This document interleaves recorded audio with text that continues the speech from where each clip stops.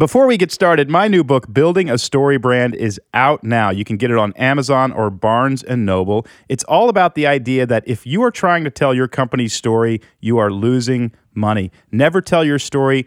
Only invite customers into a story. That's what they want. The customer is the hero, not you. It is the key to growing your business. Billion-dollar brands understand it. If you want to understand it, by building a story brand today on Amazon or Barnes & Noble. Now, on with the podcast.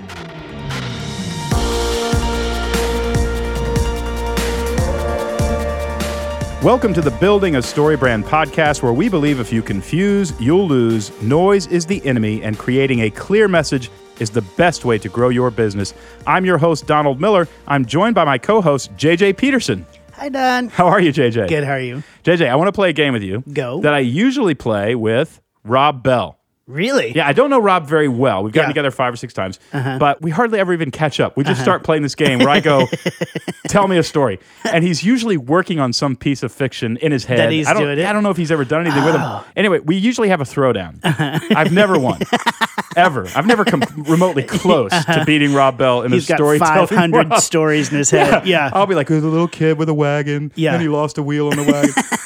And he's got elves and dwarves and wars and all this kind of stuff. And I'm like, you win 15 minutes in. But our podcast today, we have an expert storyteller. Yeah, like a professional. A professional. That's what she does for a living. She tells stories for a living. Yeah. Doesn't write them. She tells them live in front of audiences. Yeah. And she's going to unpack for us how to do it. Yeah. So next time you're at a dinner party, you are going to wow the dinner party. They're going to be amazed. But you're a storyteller. Yeah. You were in improv theater. You've written a pilot TV show that was being created. I challenge you now to tell a story. Yeah, you got like 3 minutes. Well, I'm not going to tell a story. I'm going to tell what the story I want to tell. So a story you're working on in your head. In my head. This is a movie that I want to write where it's actually based on kind of true historical events. Yeah. Where right at the beginning of the Vietnam War, basically if you were married, you did not get drafted. Oh, at the beginning? Towards like when the conflict was getting started. Gotcha. At the beginning, if you were married, you were exempt from the draft. Well, on a Thursday afternoon, I believe it was, this is all real true, at 5 p.m., East Coast time, there was a bill that was signed that said if you're not married by midnight tonight, true story. This really actually happened. Midnight tonight, then you are no longer exempt from the draft. That's an element of story structure that helps. It's a time limit. Yeah, time limit. So ticking bomb. So it was signed at around 5 p.m. Eastern time, which is 2 p.m. West Coast. Effective immediately? Effective at midnight. By midnight. Gotcha. So basically the only place you could get married at that time, like without blood tests and getting everything, was Vegas. So every bus, train, plane from the West Coast, like from California and around that area, was filled going to Vegas. And it is the weekday in America where most marriages happened in history. Like it was that's one true? day. That's it's actually true. That is amazing. So, I can't believe that's never been done. Yeah. And so that actually happened. So my story that I want to tell is a story about a kid who was, because it was the same year that Cal State Bakersfield opened. I did some research. And so he got a scholarship to Cal State Bakersfield and got drunk and kicked off the football team. And now he's like... Yeah, no, the college exemption. Yep, he doesn't have the college exemption. And now he has he finds out he has to get married that night. And he ends up, there's this whole thing where he and his friends have to make it to Vegas. He asks his next door neighbor to marry him. And she decides yes, because she's escaping kind of a bad relationship. And they make their way to Vegas to get married by midnight. They're not 21, so they can't gamble legally to get the money. They get robbed. It's a great story in my head. And they're exploring what is real love. All that stuff? Yeah, totally. Or are you too shallow to put that? Way too shallow for that. Well, actually, what ends... spoiler, they don't get married because they actually fall in love. Nobody's going to go see... Spoiler, because they actually fall in love. And they want it to develop. They want it to be real, so they don't get married, and he ends up going to Vietnam. Can you not give away what happens to him in Vietnam? He dies. Why in the world would you go see the movie? No, he doesn't really. You're like the trailer that shows you all the best parts. It's not fully written. That's why I told you it's a story I want to tell. I am not telling the story in this moment. I'm working up towards creating the story. And this is a real, I've thought about it for years. I am having flashbacks of times with Rob Bell. I've been beaten out of the gate. I got nothing on that. That's what I want to do. I want to do that movie. I want to tell that story. I actually went to the Lyndon B. Johnson Library in Austin. I've been there. They actually highlight when that law was passed in the museum, and they actually have the original documents there. You can get copies. Like on display or in the archives? There's a display highlighting that it happened, but then in the archives, you can actually get copies of the actual piece. Wow. Yeah, I've done a lot of research on this. I'm writing that movie. I'm going to say this right now. We're writing that movie. I'm not writing it. You are. No, that's yours. You are. It's all yours. No, we're going to do it. I think it's a fantastic plot line. And I think you got to be careful because it's going to get stolen. Well, I have it on record now. I don't know that matters. It matters. It matters, people. Copyright. Famous Hollywood lawyers don't care. They will outspend you in court. I love that story. I can't believe it's never been told. Actually, I can't either because that is actually fantastic. Yeah. Okay, here's mine. Okay, go. It has a bit of a spiritual bent. Is that okay? Always. Okay. There's a guy lives in Cannon Beach, Oregon, near Haystack Rock. Beautiful place. Drizzling all the time. Yep. He's in his early 70s, late 60s, early 70s. He is holed up in a cabin on the beach, and he goes for a walk on the beach every morning, always by himself. One morning, he encounters a youngish Scottish man over from Scotland who recognizes him. Really? Most of the town knows to leave him alone. And he says to him, I heard a rumor you were here, and I've actually had your book on back order for the last 10 years. I mean, I don't mean to bother you, but are you going to finish it? Because I've ordered it. Yeah.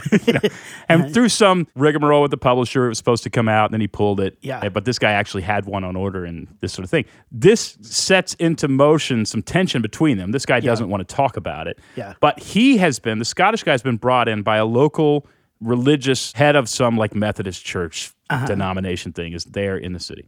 He is a up-and-coming sculptor. The church denomination head has been given a giant, very expensive, priceless kind of piece of marble, giant piece of marble. Yeah. And they have trusted this guy, and they've said, just do something that speaks to the grace of God. That's it. The shtick is, though, they're both atheists. The sculptor and the writer are both atheists. Interesting. Okay. And they're both stuck. And they get into these long conversations in the studio. He's just looking at a blank piece of marble. He can't do anything with it. Because he didn't know anything about the grace of God. He didn't believe in the grace of God. He didn't believe in God. Yeah. But they both believe, or are tempted to believe, that in creating great art, you channel something.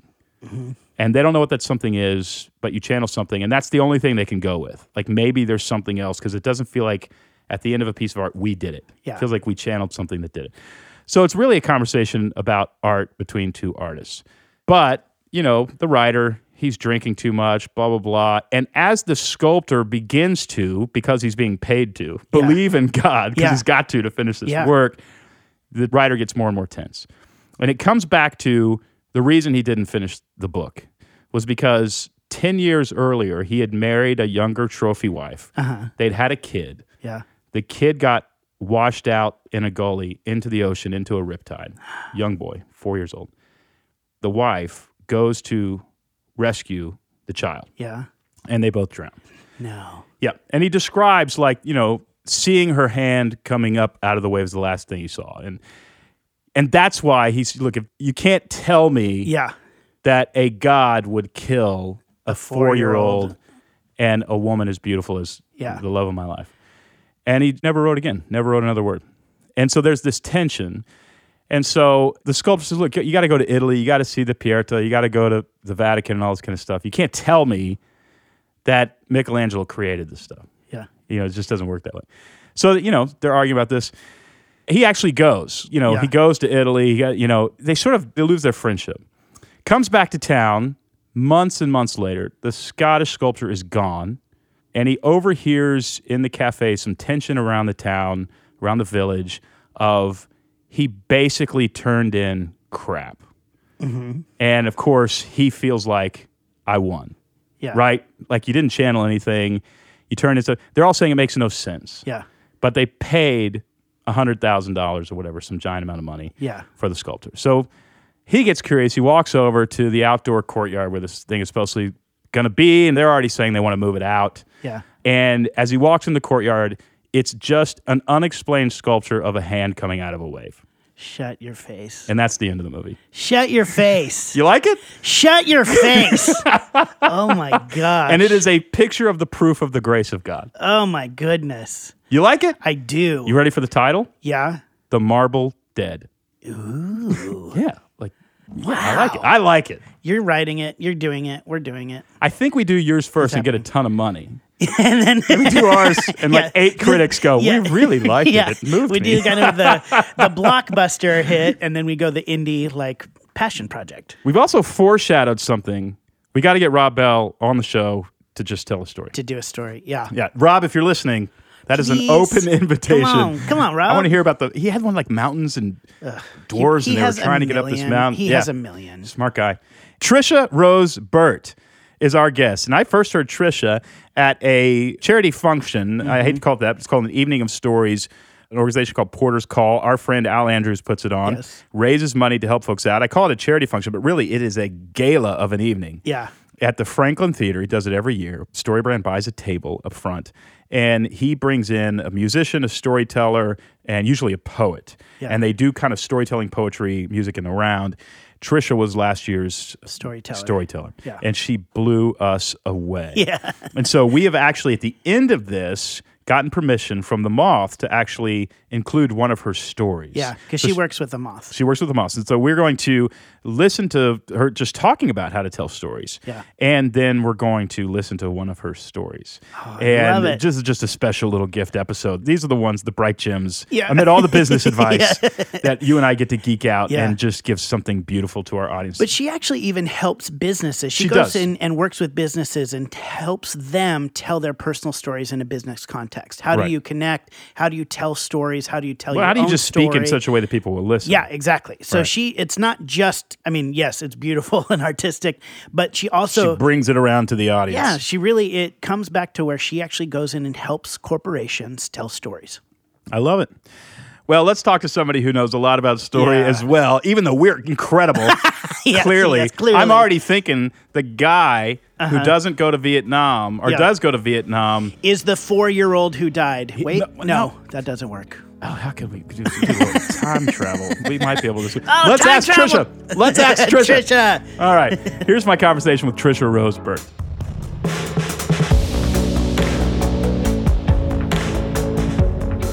Trisha, thanks for coming on. Thanks for having me, I'm Don. excited about this one because, we're a business podcast. We have a lot of business leaders, a lot of business writers, and you have your own business, but you are a professional storyteller. I am. And you're one of 4. Garrison Keillor, Chris Thiele, who's learning, right? He's not there yet. No offense to Chris. He's going to get there. He's amazing.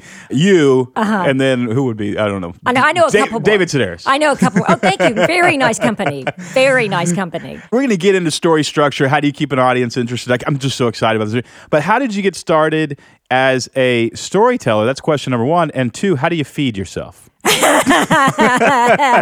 Yeah, that's always an interesting You're question. rolling in the dough. Let me tell you, it's just pouring in. That cash. So this is a nice... So your next book is How to Make Billions by being a professional storyteller. But actually you do quite well because you're good. I am good, thank you. And well is a really relative term. Okay, so I was in business for years and did public relations and training for business clients, and then was not fulfilled. So I started going to... Not fulfilled. You're sitting there, you're going, this is not doing it. Time is ticking. I'm made for something else. Yeah, absolutely. I was just like, this is not doing it for me. Yeah. I was really good at it, but I was miserable. I was really miserable. And it turned out I was just in the wrong life in so many areas. But what I did, I'd always written, I'd always told other people's stories. I went to art school because I took all these different classes and then I ended up in art school. Were you in Chicago? No, I was at the Museum School of Fine Arts in Boston. That's right. Okay, I remember Boston. Yeah. It was and a it was fancy the school. First time I had ever been challenged. I'm like, oh my God. It was so amazing to draw. Yeah. And I loved it. And so I started telling stories visually. And then in 2008, when the market crashed, or whatever we're saying it did in 2008, no one was buying visual work anymore. No one was hiring consultants, so I couldn't go back and do what I did for a living. I thought, I'll just write this one-woman show that's been in my head for 13 years because that's so lucrative. And the cash will just come pouring in. Yeah, exactly. And so I, creatively it was very fulfilling. And I did the show and I got a lot of good support around that. And then friends of mine up the street said, you really ought to go to The Moth. Go do The Moth. Because another executive producer had said, this is great, but you ought to write a book. I'm like, a book takes too long. And friends said, go do The Moth. So I started telling stories with The Moth, which is a story. How awesome is that organization? They're amazing. Yeah. They're amazing. They're keeping it alive. They really are. Kudos to them. They really are. They're an amazing organization. And so I've been very blessed to be a part of their group. And I had this funny moment, though, to all of you who are thinking about this. A friend of mine came up to me when I was really, things weren't working in the visual arts, and she said, Tricia, come take this public speaking class with me. I'm really afraid of being in front of audiences. And I was like, I look for audiences. I don't even know what I'm going to say to them. I just so I realized, you mean they'll get you an audience? I'm like, wow, So I thought, maybe you ought to shift what I'm doing here. So. Yeah, very cool. Did you develop the whole one-woman play? I did. Was it a sort of memoirist kind of thing? It was and is. Yeah, I did. And you still do it? I mean, you have the whole... I do. The last time I did it was in New York for the United Solo Festival about 2 years ago. I've done it occasionally for our mutual friend Amy Grant a couple times. Yeah. So I'll do it now to rehearse the show for one, you might as well rehearse the show for a 6-week run. When I do it now, I'll just do a reading of the show. But I love it. And now I tell my own stories. I told other people's stories for a long time. How do you mean? Like if I'm in public relations or training, I'm helping companies tell their stories. Oh, got you, right? Yeah. And then visually, I was telling the stories visually, and now I do a lot of first-person narrative work and tell my own stories and help other people tell their stories. So, well, it's just a fascinating form of entertainment. Beats the pants off any movie. Oh, yeah. As good as the concert for your favorite band. Absolutely. And you walk away just having experienced something completely different. Also, so often, I'm just changed. Like I hear somebody's story, and I'm a different person after I hear their story. Robert McKee says story sets the moral compass in the brain. Wow. And I think he's right in the sense that I'll walk away from a good story with a sense of clarity that I didn't have before. Yeah. And by clarity, I mean I know a little better about what's worth pursuing, what's not worth pursuing, what's worth dying for, what's worth sacrificing for, what's worth letting go, what's actually really beautiful. The fog lifts for a minute after a really good story. Oh, absolutely. Do you sense that that's what you're doing? It's all mixed, right? Like you have fun being on stage, you like entertaining people, you like seeing them laugh, you like seeing them cry. Is there a deep kind of why to it where you go, no, I just want to lift the fog for 10 minutes or is it not that conscious? Am I overstating Well, it's kind of not that, like the first time I ever told a story, I think y'all heard it that night, How to Draw a Naked Man, about my experience of going and drawing from the model for the first time. Yeah. I was just telling a story, right? And then it was on air, and all these people emailed me and got in touch with me and were saying how much it resonated with them. And it made me think about what I do really differently. It was like, first of all, I need to make sure I'm telling the truth because people are paying attention. And I got to stop you. Tell the truth. You mean essential truth? You know what they call essential truth? Or they're going to fact check you? Or what do you mean by that? There's truth has an energy to it. You know what I'm saying? It has to be real. Yeah. And so, there's no reason to make something more dramatic than it was because just telling the story, and if you tell it well, there's a craft to telling a story, as you know. That's all you need to do. You don't need to make it bigger than it was or more dramatic than it was. That's counterintuitive and even counter-practice to most storytellers, right? They would lean toward exaggeration. And so, you just tell the story. As you remember it, you tell the story. And so for me, I was just blown away how hungry people are for story, how hungry people are to hear other people's experiences. So I felt, this is a heavy word, it feels sort of like a ministry when I'm telling my stories or stewarding other people with their stories, helping them find and tell their own stories. It's a vulnerable place to be. Is the payoff that we all sort of realize we're not alone, or you feel more connected? Yes. And story does that? Yes, absolutely. Okay. Absolutely. That's the payoff. Catherine Burns is the artistic director of The Moth. She's brilliant. And she was rehearsing with me on a story one day. And, I was rushing through things, the parts that were hard. I was rushing through them because I like it better when people, at the time, liked it better when people were laughing. And she said, Tricia, stop. You need to let those land. Let people lean into the silences lean into the silences. When I say something that resonates or maybe more poignant and letting people take it in, honest to God, it props you up. I mean, you're on the stage, you can be propped up by the silence of these people listening to you. And those are really profound moments for me. Very powerful. Yeah. I always compare it, I'm just a public speaker, I haven't done the professional actual storytelling thing. I mean, there's anecdotes. I think you'd be good at it. I do. Just a shot in the, I think you'd be good at it. I'm afraid of that much money. I'm afraid I'd be I know, corrupted. it would change your life with all the cash that comes in. It's tough. The cars, the swimming pools. I want to clean the all those swimming paparazzi pools. is just following you everywhere, but you learn. But I compare it to being a composer.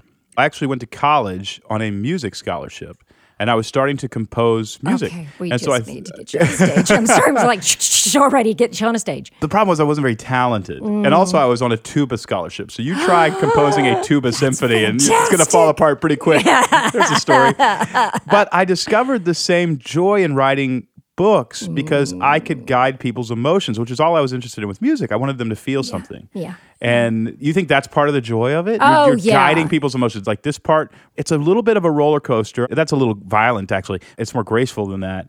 But there's a beautiful sense of we're going to go here, we're going to go there, and the whole room is going together. Yeah. All right, well, you're very good at it. Thank you. It took me a while to figure out, this is what I'm good at. But, so it's not a linear path, Don. Yeah, no. Not a linear path. Okay, agree or disagree? There are bad stories that have been told. And by bad, I mean not like evil. I mean like bad, like you need to work that out. You never know if an artist like, no, all humans are beautiful. Oh, no. I mean, and everything they do is wonderful. I've sat in some things before where a lot of money's been spent. I'm like, did anyone tell them there wasn't a story there? There's not a story. Like, what's the story? And it just pains me. All judgment aside. Yeah, because sometimes I think people get caught up in the packaging as opposed to what is the story. What's the essence? What are you trying to say? Yeah. And that's what we walk away with. Any horror stories? Have you ever just gone, oh, this is not going to go well? I support any artist who gets out there and says, I'm going to put this out here, because there's somebody out there going, did you hear that, Trisha Burt? She told a story. It was terrible. So I'm not going to, So after we're finished recording. Yeah, sure. We're all... But, you do. It's kind of like somewhere along the way, they forgot about the story. Yeah. There are rules, written rules, I shouldn't say unwritten, in storytelling, and those kind of lay over an intuition. Yes. And you've got to know, Hemingway said, every great writer has a built-in, shock-proof shit detector. And they know. Yeah. In fact, Tim and I were just talking about yesterday, and he said, I don't know if this book is so well written, a novice writer. And I thought he meant your book that just came out. I was like, he said Tim, that too. Your timing is not particularly good. He says that all the time. I have no idea how you're pulling this off, Miller. You got no talent.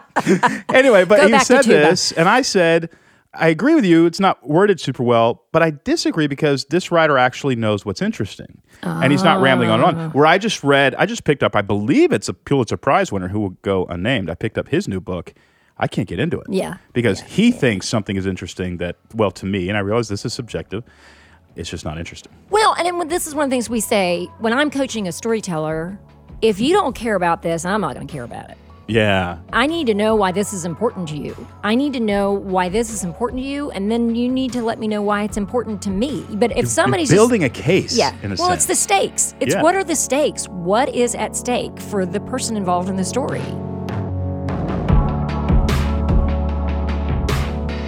I'll be back with the rest of my interview with Trisha Rose Burt in just a moment.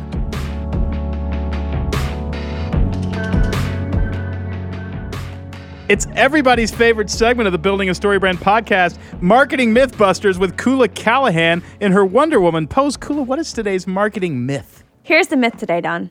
Leads that haven't responded in a while are dead. Well, of course they're dead. That's why they're not responding. That's not true. There's no heartbeat in that. That is not true. Here's the thing that most people fall victim to. If they send out an email to a lead, or if they capture a new lead, but that person doesn't respond, and 6 months down the road, they still haven't responded, they think that that person is not interested and doesn't need what they're selling. That's not true, and it doesn't mean that you should not still send them valuable content that's going to help them in some way. You're saying that occasionally people wake up Absolutely. And you've just got to hit them in the right window. And it's not that the lead is dead. The window might be closed now, but that window might open in the future. Right. And here's what drives me more crazy is people who think that these leads aren't interested are scared to ask them to opt in for something else, or they're nervous to send them another piece of content that's going to be valuable because they think they're going to offend them. Yeah. It may be your content. It may be the title of the PDF that you're giving away or the subject of the email. I can't tell you how many times I delete Allen Edmonds emails. And Allen Edmonds is a shoe company. I do love those shoes. They're very expensive, but I stay on their list because every once in a while it says close out sale. And I open that one. And you rack up. Yeah, I bought one pair. I bought three pairs. Well, I've gone to the store and bought a couple, but I bought one pair off of an email, and now I get emails all the time, which I don't mind because I like looking at their shoes. But I think you're right. Yeah, so here's what our listeners need to know. If people aren't engaging with your content and they don't for, 6 to 8 months at a time, don't let that scare you. They're still on your list. They haven't unsubscribed, and they're probably in some ways consuming the content that you're sending out, and keep on-ramping them to your services because the likelihood of them buying is probably pretty high. Yeah, and the bottom line is they're not unsubscribing. Totally. And also, here's the other thing about that is there's an incredible value to just the name of your company or your name getting into somebody's phone once a week. Absolutely. Even if they're deleting it and they're not responding, they aren't unsubscribing. Therefore, they're being reminded that you exist every week. They're just deleting it. And when the window finally opens where they might need your product, they're going to remember you because you reminded them you exist every week. I like this. You keep sending them those emails and just, consider it a challenge. Right. Come up with content that's going to make them want to open it, read it, and get something out of it and position yourself as the guide. I think it's a great marketing myth. We do occasionally clean out our email list if somebody hasn't responded in 5 years. Right. We actually never get rid of the email, but we hit them when we do a launch or some big product launch or something like that. But we don't send them podcast updates and stuff like that. So there's a benefit to cleaning out your list a little bit because you want a really sharp list. But at the same time, I like trying big things on those folks once a year, once every couple of years, and waking some of them up. I think that's a good marketing myth. If you are looking for marketing tips, marketing strategies, to create an entire marketing plan, sign up for the StoryBrand Marketing Workshop. You can do so at StoryBrand.com. You come here to Nashville, Tennessee for 2 days.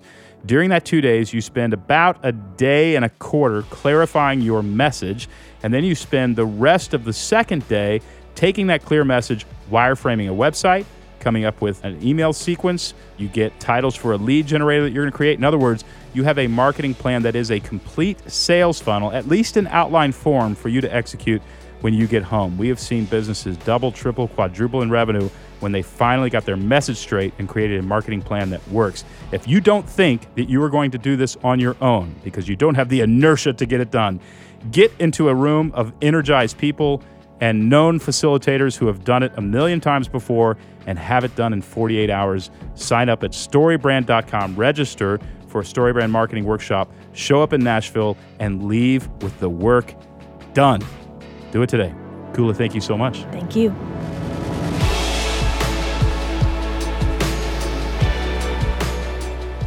Okay, we're going to get into sort of your personal, and maybe it's ancient, I don't know, but your personal sort of 3X structure. We're going to get into how to It is here. ancient. We're going to get into how to tell an interesting story. But I want to issue a challenge to everybody listening. Tonight at dinner, tomorrow at dinner, sometime in the next 7 days, tell a story. You don't even have to announce I'm telling a story. Just be at dinner and say, something funny happened. Yeah. And try to do what Trisha is about to teach us to do and see the response. Yeah. How does that sound? Yeah. Are we all in? Raise your hand. Yeah. Put your hand back on the steering wheel. I'm Raise your raising my again. hand. There we go. Okay. We're all in. Okay, I want to know, how do we tell great stories? You've got a 3-act structure. I do. And it does follow, basically the ancient 3-act structure. It's worded a little bit differently. But will you go through part 1? There's a difference between a story and an anecdote. What's the difference? Change. The transformation of something or the character. So you can say, I was great. I went to the store and I was great. And then I came home and I was still great. None of that is interesting at all. There has to be a There has to be some kind of a And by the time I got home, I was a different person. Yeah. I mean, I realized and this. even if it's a subtle change, and it can't be, it doesn't have to be something, monumental, but just let me know there was a change and tell me why you made that change. And almost every story follows that. It's not a formula, but that sort of pattern. You've got King George in the King's Speech, and he's weeping at the beginning. He can't live up to his father's legacy. He doesn't have what it takes. They've chosen the wrong person. The country has been strapped with a crazy king, And by the end, he delivers a wonderful speech. He's a different person. Luke Skywalker doesn't know if he has what it takes to be a Jedi. In the end, he's got a reward, and it's proven. And we're vested in that. Everyone wants to root for someone. We really do. I think we want to root for people. And so, but if you don't have that change, it's not a very particularly interesting Do you think story. we're vicariously living through those characters? And by that, I mean, do you think all human beings like stories that are mostly about transformation because they want to transform themselves? Possibly. I think a lot of times when we talk about telling stories and we're coaching people, it's people may not understand the situation you're in, but they'll understand the feeling. So that's right. That's why a soccer mom will go, Moneyball was amazing. I felt like it was a story about me. Yeah. Like, no, it wasn't. The guy manages a baseball team. Yeah. And she goes, it's exactly what it's like to manage kids. Yeah. In my one-woman show, I do this thing where, it's about a Southern woman told to be a particular way, and I careen out of control and become something different, right? And there's a scene in there where I go through all the shoulds I was raised with. I should be appropriate. I shouldn't draw attention to myself. I should, blah, blah, blah. These should. And one of the most dramatic was I had a university professor who was from Egypt, a man, PhD, in charge of international students. And he said, everything you said resonated with me. It was really my life. I was like, yeah, okay. So you're from Egypt. I'm from the South.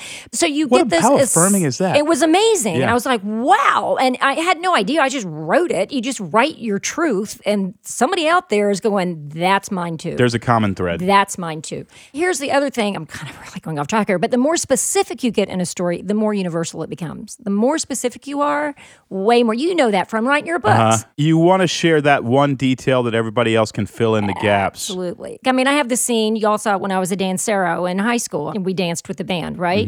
I have had so many people come up to me and say, I was at this, I was at. I mean, they weren't dancers, but they immediately were in an awkward place in high school. We had Luke Laird on. He's written 21, I think, #1 country hits. And he has one little line in a song where he's across a field looking at the high school football stadium with the lights on. And I mean, there ain't nobody who's heard that line who didn't go right back. They know exactly where the homecoming queen is. She rejected him. Oh, man, I'm already there. But it's a genius to find that. Well, John Steinbeck, Lenny walked with his palms facing backwards. You fill in your brain. He has a mental disability. And everything else fills in, and it's one line, but it's a specific detail. It's a specific line. It's the gesture. It's the look. It's that as soon as you make it specific, then it becomes universal. I'm sorry, I went off track several times there. Twofold question really here. Part one. Yes. You're going to do a dinner party this week, everybody. You're going to have to tell a story.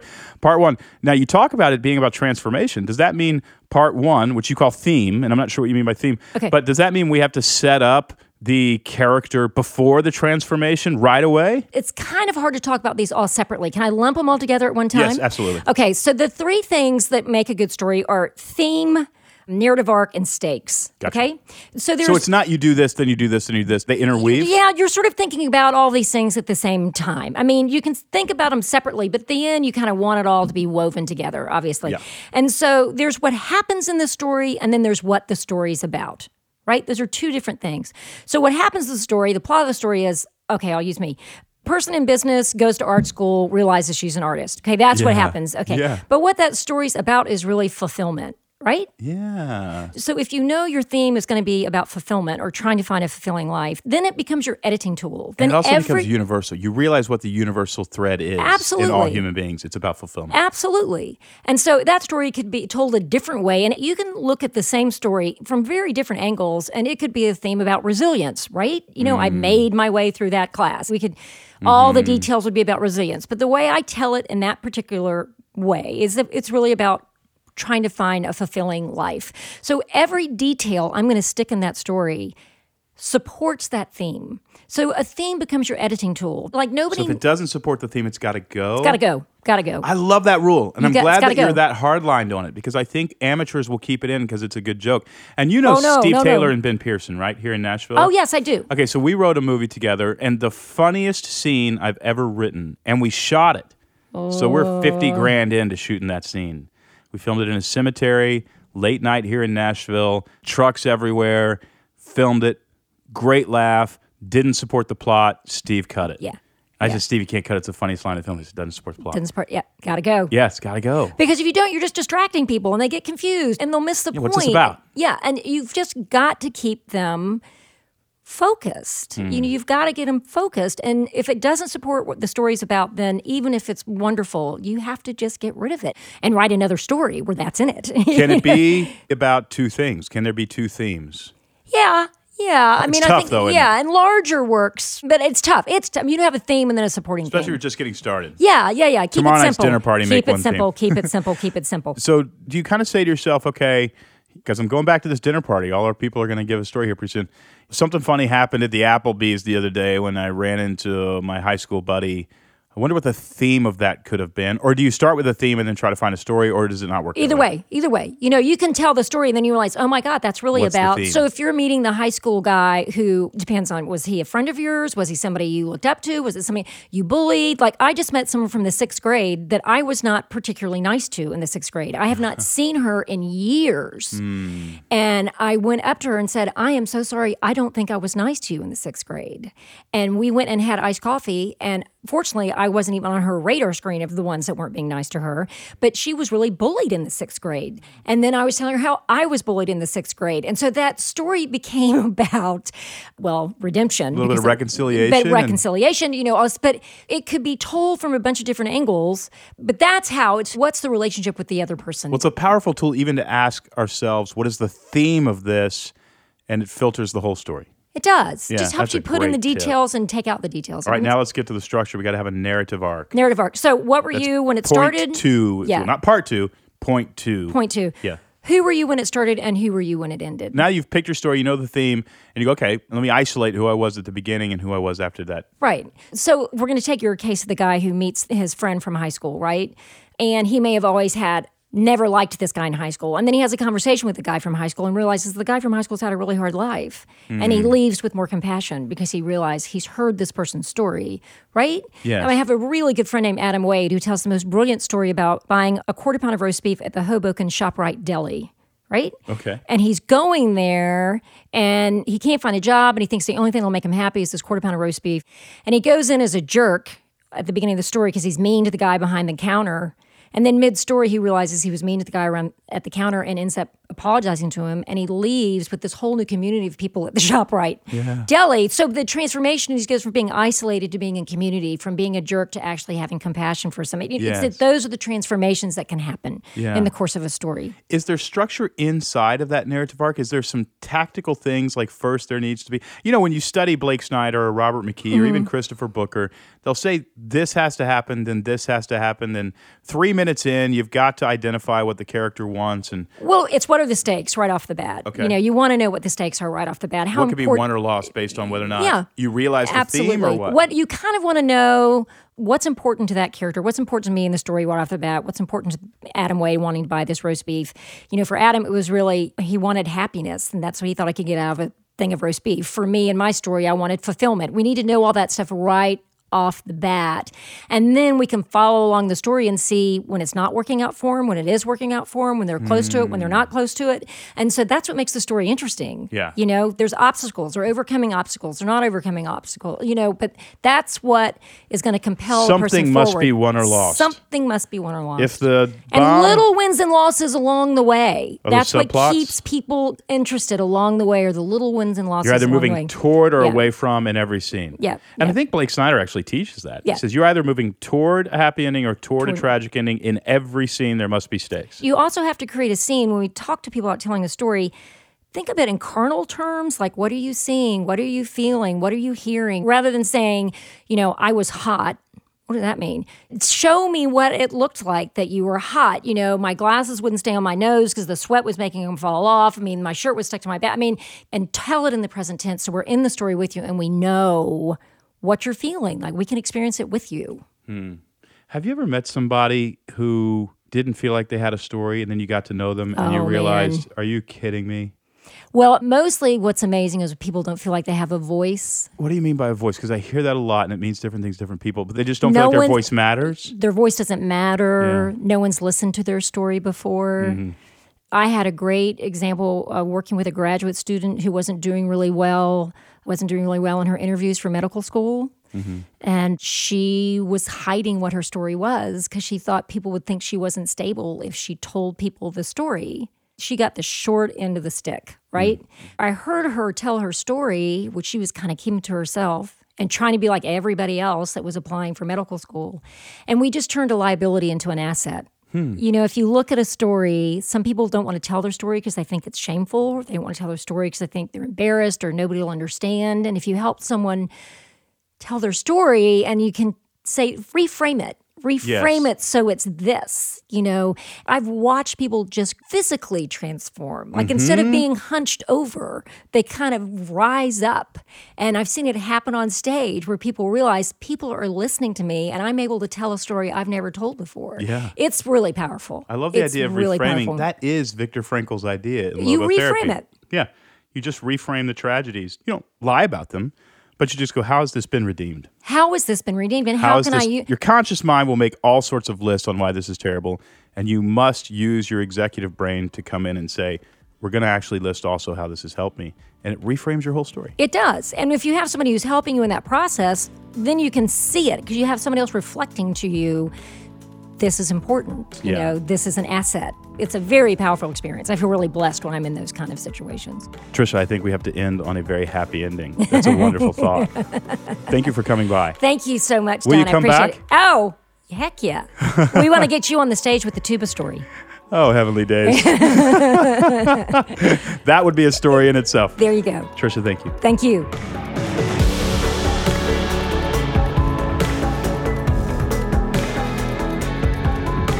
All right, JJ, we're actually going to hear from Tricia Roseburt from her actual story where I think she competed and won with the Moth. And we're going to hear that story in a second. But first, I want to talk about next week's episode of the Building a Story Brand podcast. It's Todd Duncan. The $6,000 egg. The $6,000 egg, which is a great story. Dun, dun. Yeah. What does that mean? Also a great story. He wrote a book called The $6,000 Egg. Yes. And it's a book about customer service. Yes. He went into a pub kind of place that he and his family frequented. They would spend a lot of money there every year. And he basically said, hey, I've heard that you can put an egg on a burger, and I've always wanted to try it. Can you put an egg on my burger? And they said no. And then he actually asked the manager. He's like, do you have eggs? Is Yeah, that why? exactly. And they're like, yeah. But they wouldn't do it. No, yeah. And he calculated that because he was no longer going back, that they would spend between family and also business guests and big parties groups there, $6,000 that year. Yeah. And so he said, you lost $6,000 because you wouldn't bring me an egg. Yeah. And that is a metaphor for customer service. Yeah. And he goes into, if you want to transform your organization and convince people to be radically servant-hearted toward your customers, this is the interview and this is the book. Yeah. We love this guy. Yeah. I want to play just a little clip from my conversation with Todd Duncan.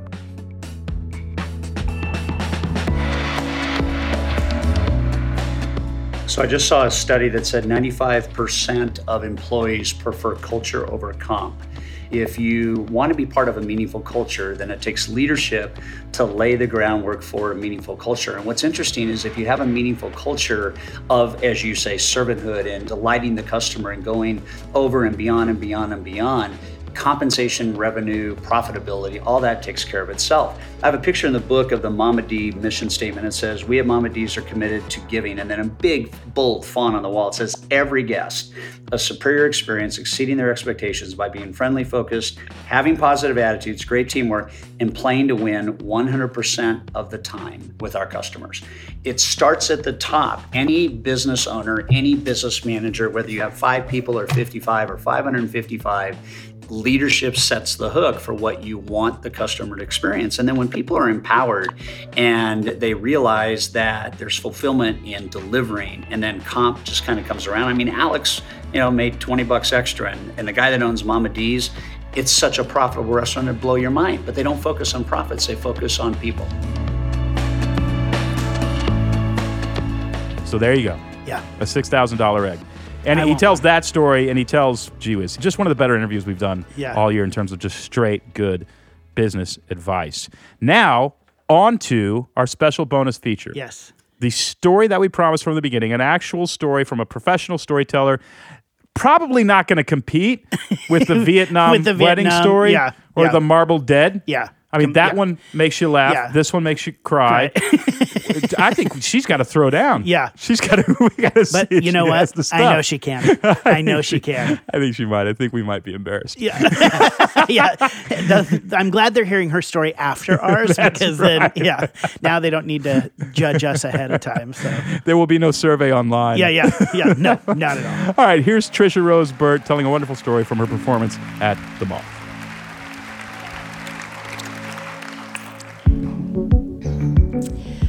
Growing up, Daddy liked things to be in their place.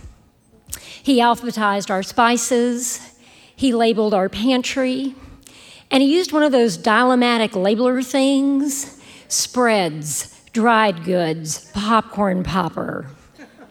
And just like the items in the pantry, Daddy needed my older brother and sister and me to be in our place too.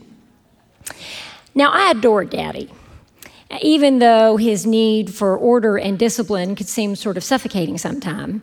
But it was predictable, and there was a kind of comfort in that. I mean, I knew what Daddy expected of me, and I knew what to expect from Daddy. Not surprisingly, there was a very particular way we were to decorate the Christmas tree. Every year, we got a Douglas fir, about 10 feet tall, and we decorate it with those really big Christmas bulbs you don't see much anymore, those great big ones in primary red and blue and green, kind of an orangey yellow, maybe some white. And we'd match these big bulbs up with reflectors. Reflectors were supposed to make the bulbs glow more. And we'd put reflectors over each socket, and then we would methodically screw in each bulb one by one in this long string of lights.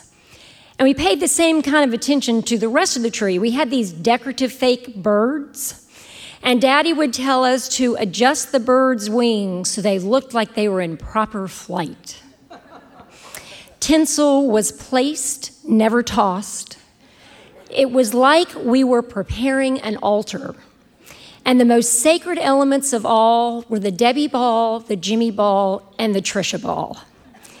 Now, the Debbie ball and the Jimmy ball and the Trisha ball were ornaments that Daddy made for us when we were really little, and they're all made out of the same thing. It's a white styrofoam ball about the size of a tennis ball with colored sequins, all adhered with silver straight pins.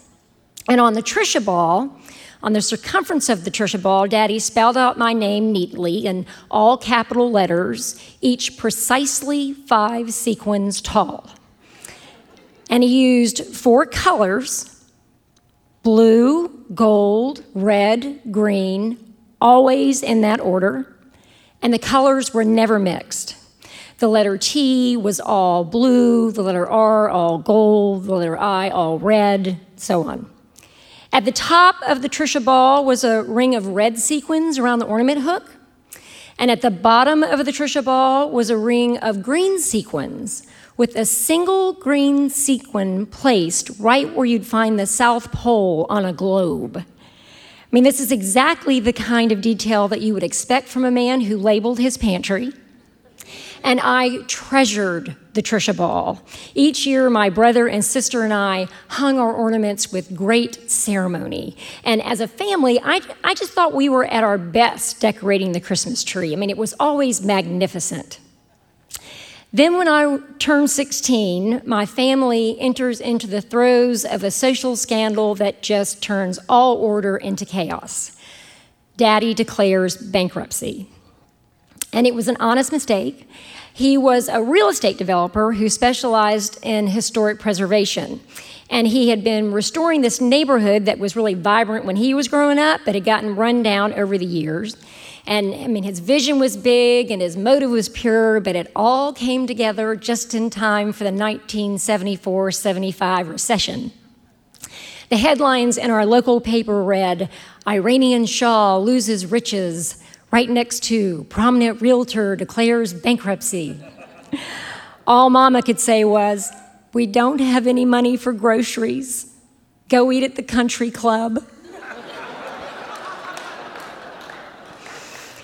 Now, no one ever really talked about money in my household, and they certainly weren't going to talk to me about it. So I'm just sort of frantically trying to piece together all these mixed messages, and the best I can come up with is we're supposed to be very afraid and very ashamed.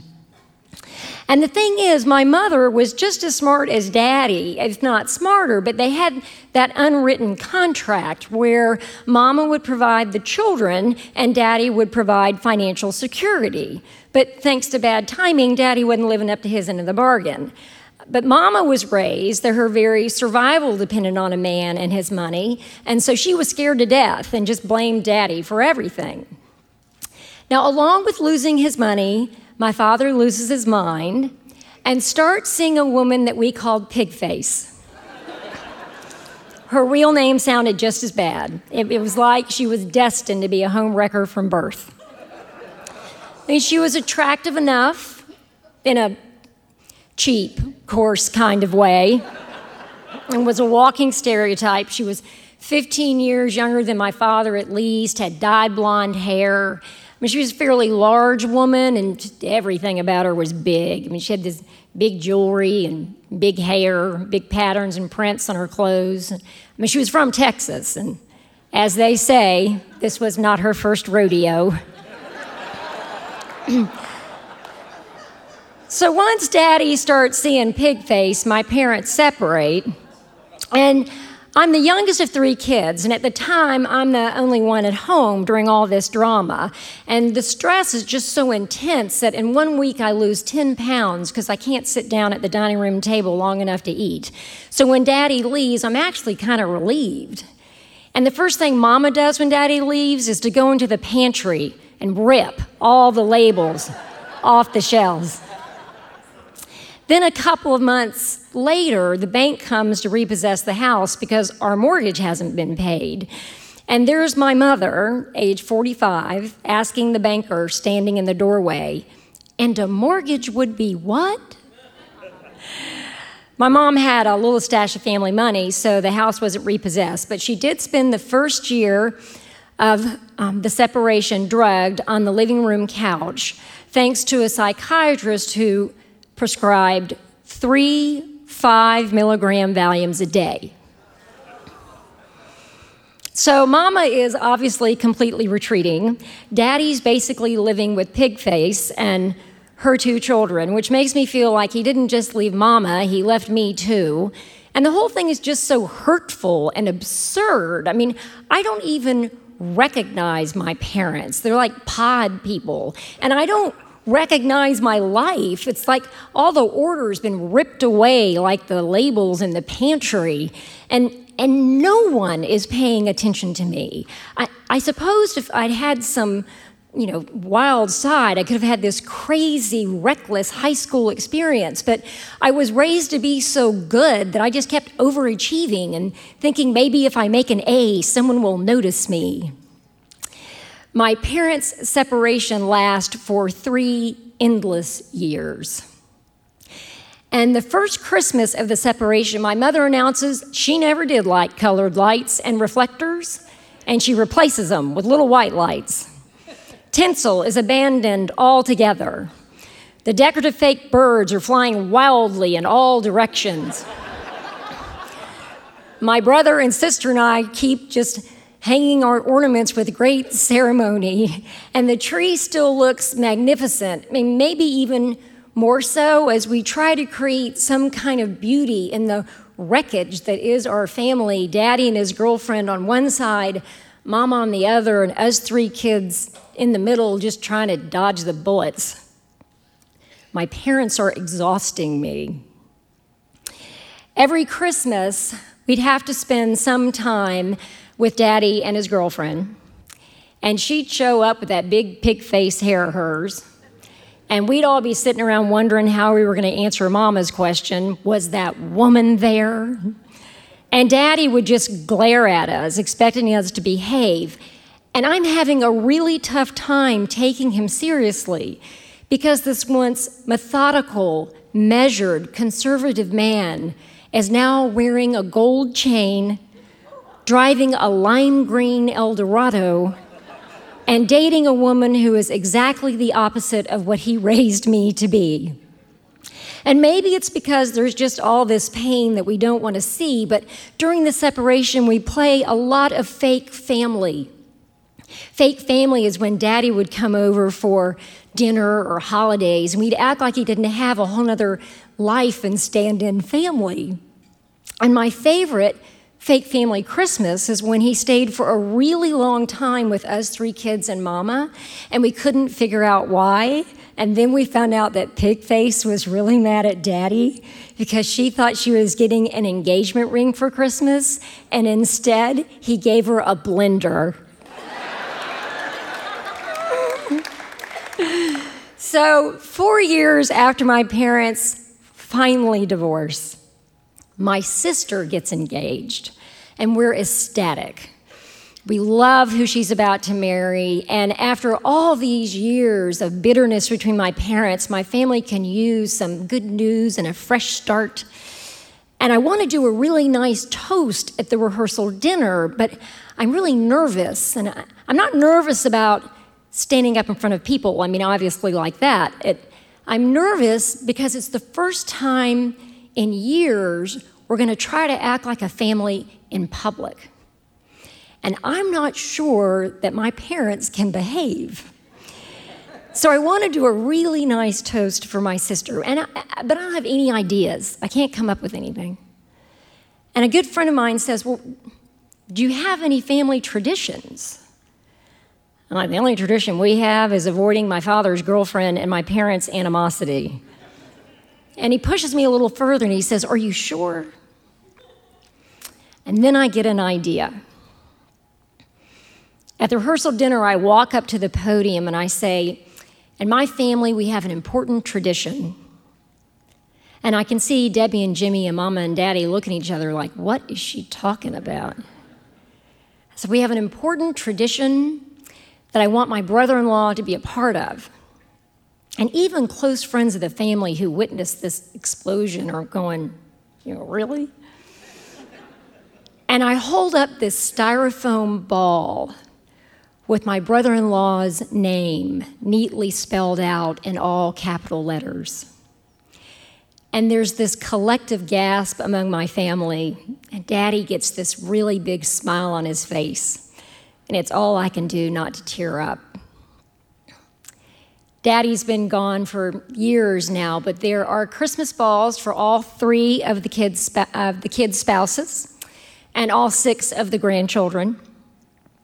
I've been meaning to make one for my dog because my husband and I don't have children, which is okay. I mean, it's what's best for us, but it is different. It raises all kinds of questions around legacy and what we pass on. I mean, the fate of the Trisha ball is anybody's guess. But I still hang my ornament every year with great ceremony because even though I don't know who the Trisha ball is going to, it always reminds me of where I come from. Thank you.